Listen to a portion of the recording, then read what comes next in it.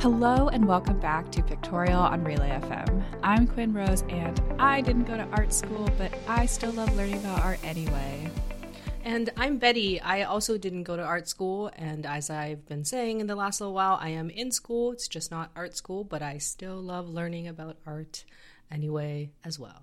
I was getting drinks with some friends literally yesterday, and somehow the concept of art history classes came up, and someone was like, I was always interested in taking an art history class, but it just seemed kind of useless. And then I laughed so hard. I was like, what do you mean? And he was like, no. I just mean because it feels like you could just read a book and like teach yourself art history. And it would be very easy to do self-directed art history. And I was like, technically I can't, like I didn't take art history classes, so I can't tell you if that's right or wrong, but I can tell you it is 100% possible to learn outside the classroom. So there you go. Did you tell this person that they can listen to a podcast to learn more about art history?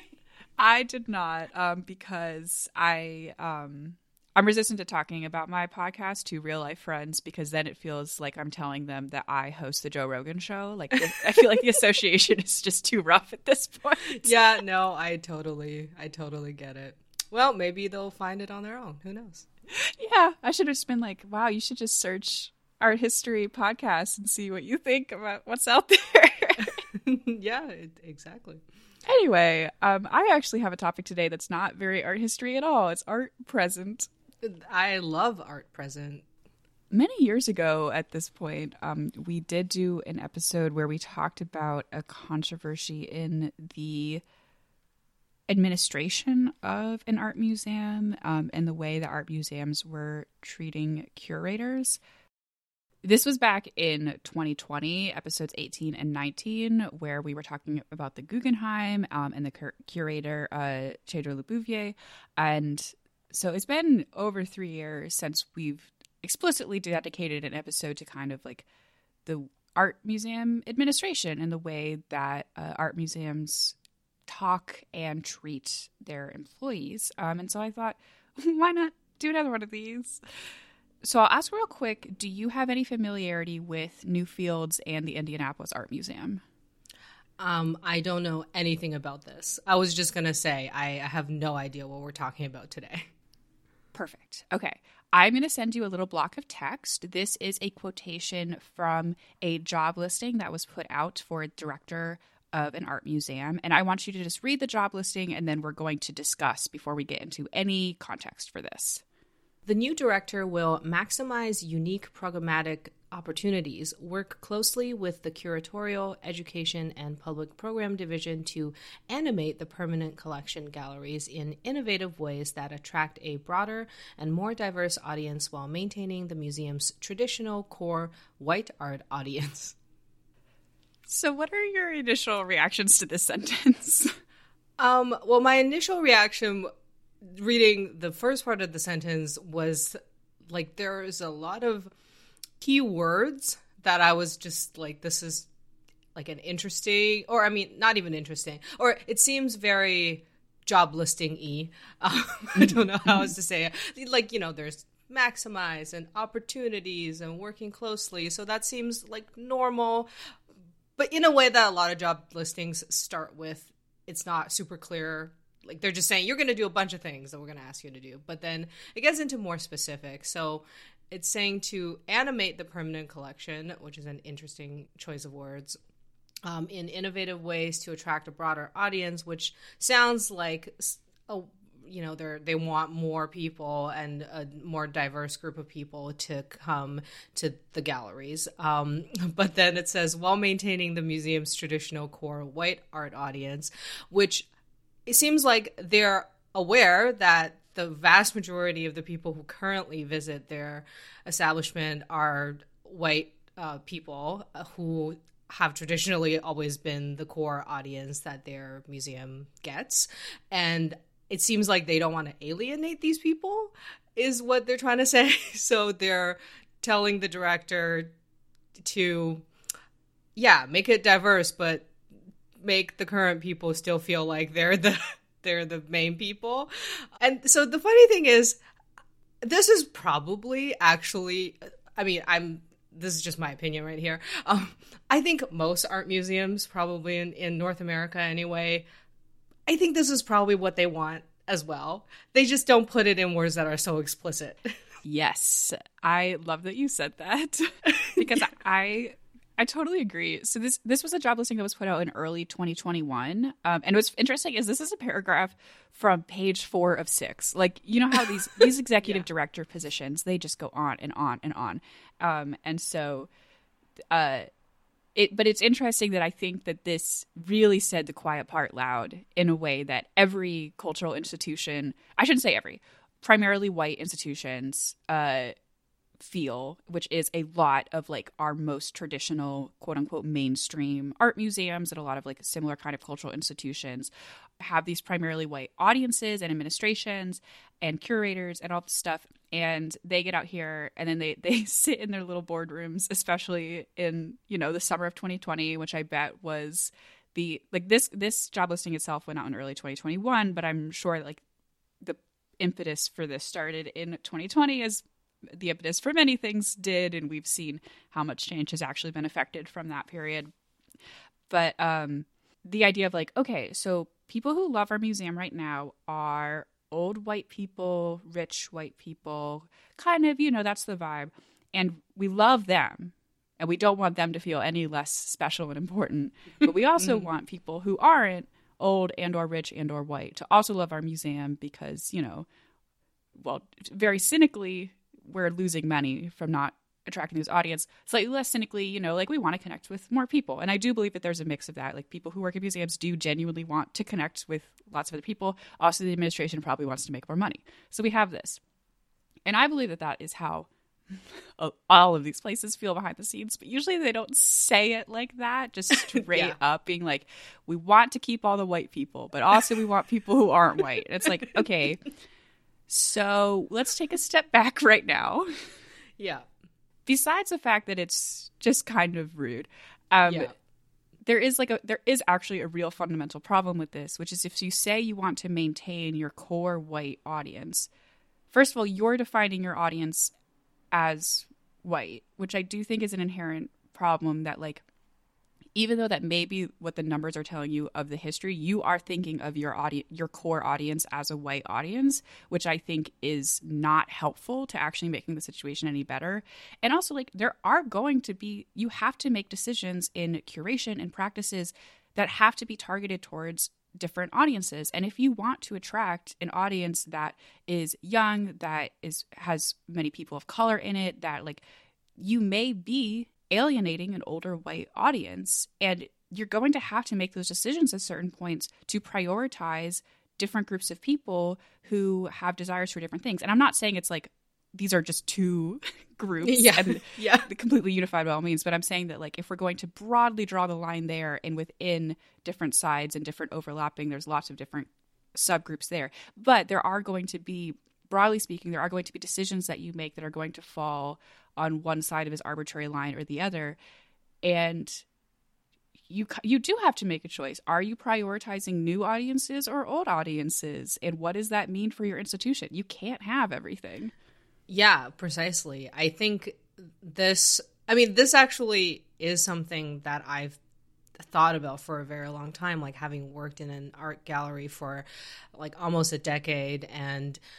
But I was, just a gallery guy, so I'm nowhere near the administration level of deciding what happens in the galleries. But there have certainly been times over the years where we've noticed that certain exhibitions attract a younger, more diverse audience in general. And, some people who are older and more traditional, if they have come to the shows, sometimes they'll really like it, but sometimes they'll just be like, I don't understand this, I don't like it. And maybe there is a possibility they might visit the establishment less because they didn't like this particular show.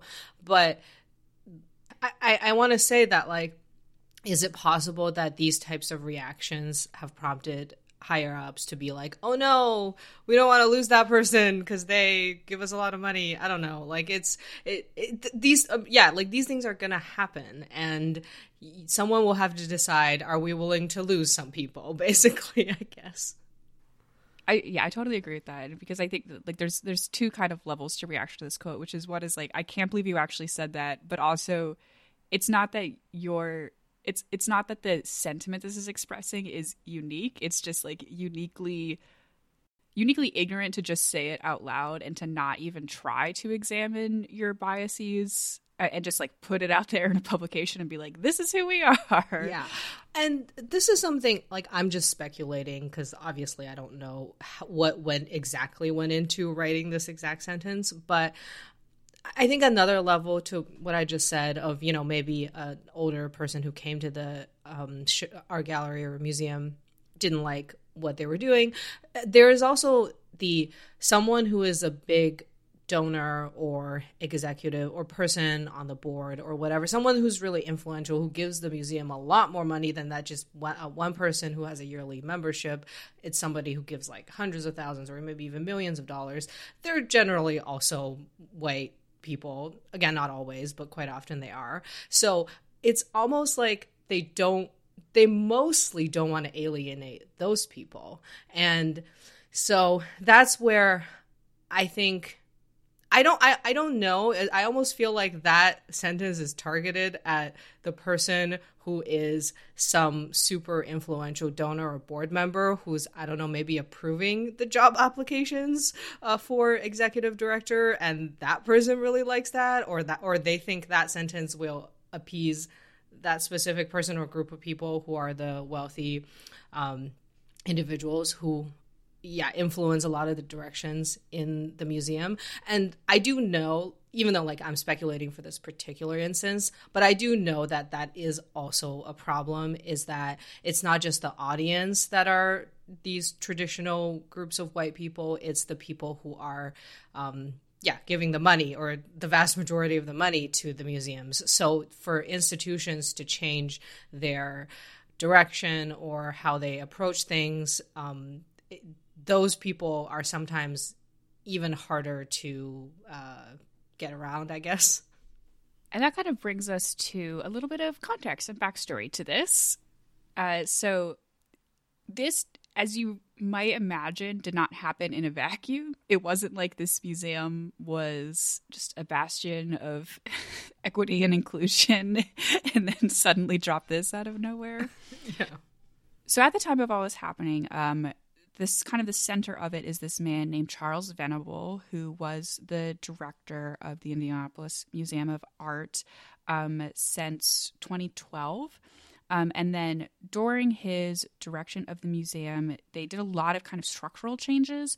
So instead of focusing just on the art museum, like over the course of 10 years, basically, it really expanded. And now it really includes this like park, historic homes, and a beer garden. And they changed the name to so now it's the Indianapolis Museum of Art at Newfields. And Newfields is kind of the larger cultural umbrella organization that includes all this entire campus. So at this time, the reason why there was a job opening for director of Indianapolis Museum of Art is because Venable was moving up to be the president of Newfields, the entire organization. And then they were going to be hiring directors for these different roles within the larger Newfield structure. So like this guy who was the director is still like kind of, he's actually just moved up in the world. Like he's now the top executive leadership of this. And his directorship of this museum was fairly controversial. Part of this restructuring was kind of like less of an emphasis on the art museum part of the art museum, which, you know, I think that there is something to be said for expanding your cultural mission. But, you know, like everything, like things come with costs. The bigger thing is that in April of 2015, they ended the policy of free admission.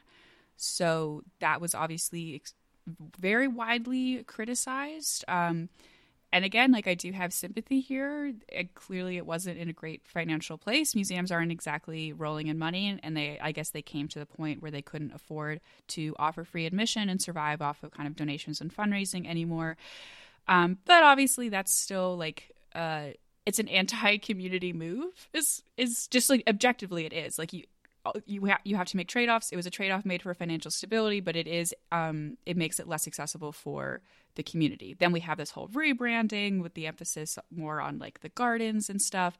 And I mentioned this also specifically because before this point, many curators from the Indianapolis Museum of Art actually left, including Sarah Uris Green, who was a guest on this podcast once. So I remember shout that. out. Yeah. Yeah. So all of this to say, like, very controversial, less of an emphasis on the actual art museum over time, less of an emphasis on community accessibility.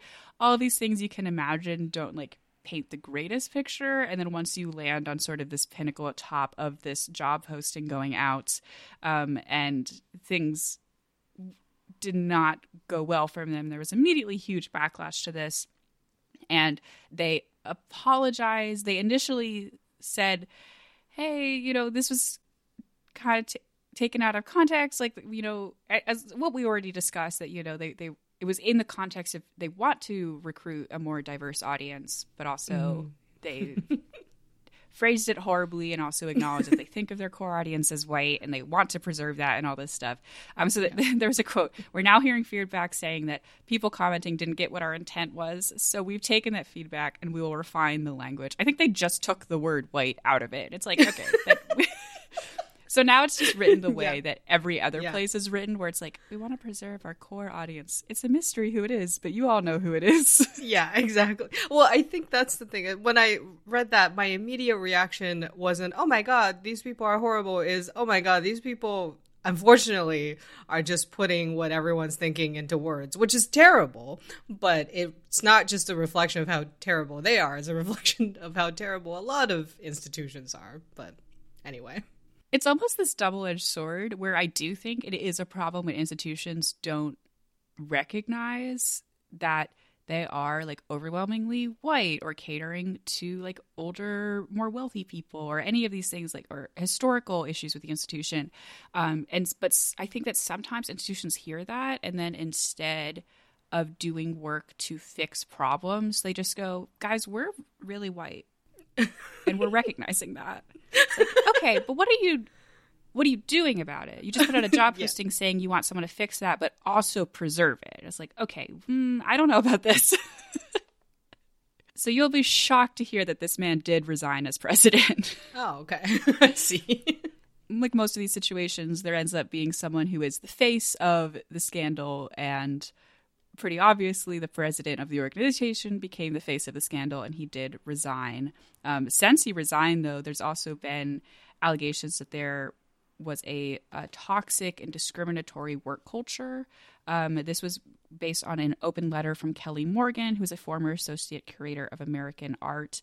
And she alleged several different aspects of like a toxic work culture, including what she called a racist rant from one of the board museum members. Not surprised to hear, but unfortunately. Yeah, not really. I tried to do some research into like, is there anything that the museum has done in terms of the board, restructuring work practices, things like that. And unfortunately, I didn't find a lot, including I couldn't find anything that was sort of put out by the museum itself about like, hey guys, here's what we're doing better. Not really any of that, which... Again, this is the kind of thing that feels like, and we're going to get to part 3 of the story, the third act, if you will, in a minute. But I just want to say before we get there is that I'm always very skeptical of when things like this happen, and then what changes is the leaders on the top, but we receive no information on if anything structurally or like in the way that they make day-to-day decisions has actually changed. And it's like, okay. Yeah, and it's entirely possible that not much has changed. And well, hopefully some things have and things do improve. But yeah, I think that's the other unfortunate aspect of these problems, is that it's not just that one person who made a really terrible decision. It's an entire culture of people who continue to practice these things that they do that make a workplace toxic or discriminatory. And unless you actively try to fix that, you generally don't. Yeah. So here's where we reach Act 3, and here's what I will say about Newfields is they absolutely have put their money where their mouth is in terms of hiring top leadership. Because they said, oh no, oh God, no, oh no, oh no, what are we going to do? And then what they did is said, we have to hire every Black woman we possibly can. Okay. So later in 2021, Darian Christian was elected as the chair of the Newfields Board of Trustees. She is the first Black woman to hold this position. Then last year, in May 2022, Colette Pierce Burnett was hired as the CEO of the Newfields, which is sort of like replacing this role that Venable had. She is both the first Black top executive and the first woman to hold this role. And this is from a lineage that is like, this organization was initially founded as the Art Association of Indianapolis way back in 1883. Now we're calling it the Newfields. And so she is just lots of firsts in all directions there. Mm-hmm. There was one previous woman who was an interim director, but like in the 20s. Wow. We have nothing else since then. And then now, why this is back in the news right now is extremely recently they announced finally the filling of this position that was originally done in this posting, which is the director of the Indianapolis Museum of Art at the Newfields. And this role has gone to Belinda Tate, which the like lead for the story that I was reading in the art newspaper said, Newfields has appointed Belinda Tate as the next director of the Indianapolis Museum of Art and Newfield, concluding a nearly 4-year hiring crisis and crisis of identity for the 140-year-old institution. And I was like, that's what it sounds like to me. Yes. She came from Michigan's Kalamazoo Institute of Art. She's been the executive director there since 2014, and she's going to start on November 6th. I haven't seen any like specific interviews she's done about this yet, but she put out a press release saying, I'm humbled by the opportunity to work alongside President and CEO Dr. Colette Pierce Burnett and the incomparable team at Newfields. The Indianapolis Museum of Art is an evolving institution with a stellar collection of inspiration to all who visit. I look forward to joining a team dedicated to serving the community through exceptional exhibitions and programs as one of the nation's leading cultural destinations. Of course, she has, a long resume of administration in various art museums and everything. And so that brings us to here. So now I think that there's a very interesting situation going on where we have 3 very accomplished Black women who are in sort of like all of the main positions of leadership for this art museum. But it is kind of a fascinating trajectory where we have like, okay, this institution has all of these issues. We've made a concerted effort to hire, at least at the top level, people who aren't white men in an attempt to solve these issues. What do we think about that? Well, I mean, I think they're doing something. Not to say that there aren't more that are being done. I think it's what you're saying, like we don't have a lot of information in addition to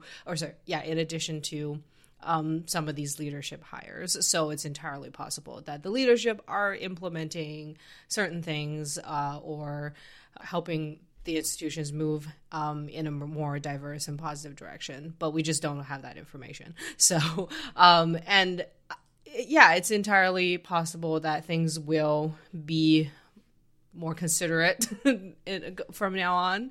But like I said before, like I think I'm very skeptical about these types of changes, and they're unfortunately quite often very slow moving, and it's almost like, a trend line where you go up a little and then you like there are certain times where it's not necessarily moving in a positive direction. Well, I guess the thing that these women will have to deal with is the fact that they probably are still catering to a very large majority core white audience that now that we know or can confirm that's the case. And they'll have to make decisions about how they want to move forward, and do they want to continue to maintain this audience? And it's very possible that they do, and they can think of strategies to do that without being offensive to their more diverse audiences.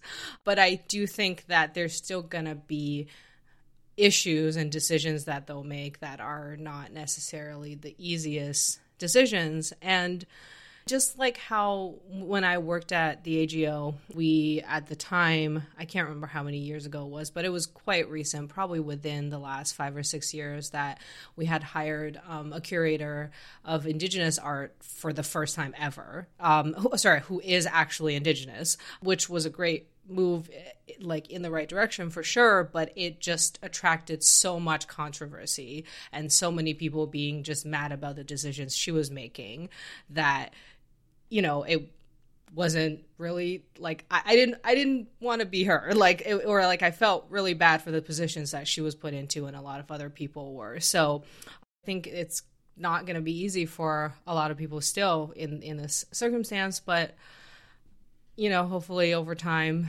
things will be easier. I really feel for what you said there, where you feel kind of bad for her. The thing that brings me the most hope in this situation is that they didn't just say, like, we hired a Black woman, like a single person, and be like, and then she will be the face of every problem we ever have, and she'll fix everything. And if she doesn't fix everything immediately, it's her fault. Which I think is like the position that a lot of people are put in when institutions like this suddenly are like, oh, we have to do diverse hiring. Yeah. So at least they have put several Black women in positions of power, so that, like, no one person is the face of anything, and that hopefully that provides, like, a little bit more grace for all of these people, because everyone is human and nobody can be perfect and solve like 140-year-old institutions' problems immediately. So there is that gives me a little bit more faith in the direction that Newfields is going, because they seem to be, like, even if they are only committing to the, like, let's just hire some top positions and it'll all sort itself out, at least they're, like, really committing to that strategy. Yeah, that's true. I mean, yeah, I like we were mentioning before, it speaks to like a greater kind of cultural and institutional problem across like a large amount, if not the vast majority, of museums in the US and probably also Canada as well. And I feel like, yes, in this case, them putting this job posting and then, you know, there being a controversy kind of really prompted them to, like, make a much larger effort for diversity in their organization. Is it going to take that, like, for every other institution to do the same? Because, like, that's the problem, is that, yes, they're maybe looking like they're doing something about it, but I don't think, it seems like every other organization who didn't have this poor choice of words in their job postings are probably like, oh, okay, so we're doing fine, because, you know, we nobody's been mad at us yet for the words that we use. And I don't think other organizations are doing fine, but it's just no one's pointed it out yet because they haven't, like, done an oopsie yet. Yeah, there is an argument for sunlight as the best disinfectant, where at least when controversies like this happen, that means that there is more attention being paid, so that, for example, when, like, Kelly Morgan put out this open letter alleging this discrimination, you know, I feel like that now gets picked up in all these stories about the personnel changes, because it becomes part of a wider pattern and something that is, like, paid a little bit more attention to, because everything adds up to create this larger picture. And so hopefully in the future they won't be bad, you know, like, yeah. But if something does happen, it will be part of this larger pattern of stories that people pay more attention to and gets picked up by more outlets. All of this is to say, I truly wish the best for Belinda Tate. She seems very accomplished and competent, and I really hope that everything goes well under her tenure, and in the tenure of Burnett and Christian. You know, And I hope that their tenure as top executives also allows for prioritization of hiring diversely in other areas of the museum and equitable work practices, etc., etc. You know, I hope the workers unionize. I hope all museums everywhere unionize, because God knows people aren't getting paid enough at the bottom there. So this is solving problems at the top. That's nice. Solving problems at the bottom. Now we're talking. I would certainly agree with that. Well, thanks everybody out there for listening to this. I'd be very interested to know if anyone is in Indianapolis and they have any more insight this, like, as someone close by there. Because like I mentioned, I didn't find a lot of wider coverage of this issue besides sort of like the general headlines and press releases and stuff. And I'll be interested to know if anyone is in Indianapolis and there's been more local coverage that they've had access to. But in the meantime, you can find our show notes at relay.fm/pictorial, and you can find us on Instagram at pictorialpod. You can also find me on Instagram at QuinstaRose. And I am on Instagram as ArticulationsV and also on YouTube as Articulations. And speaking of YouTube, we do have a YouTube channel, Pictorial Podcasts, where we will be, we generally upload video versions of our audio episodes a few months after the fact. This one won't have too many images, but maybe I'll find some nice pictures of the Indianapolis Newfields buildings and stuff. There was a version of the show where I guess I could have talked about any art at all that has been at this museum, but I got too distracted talking about administration. Yeah, no, that's all right. Oh, well. Thanks for listening, art enthusiasts.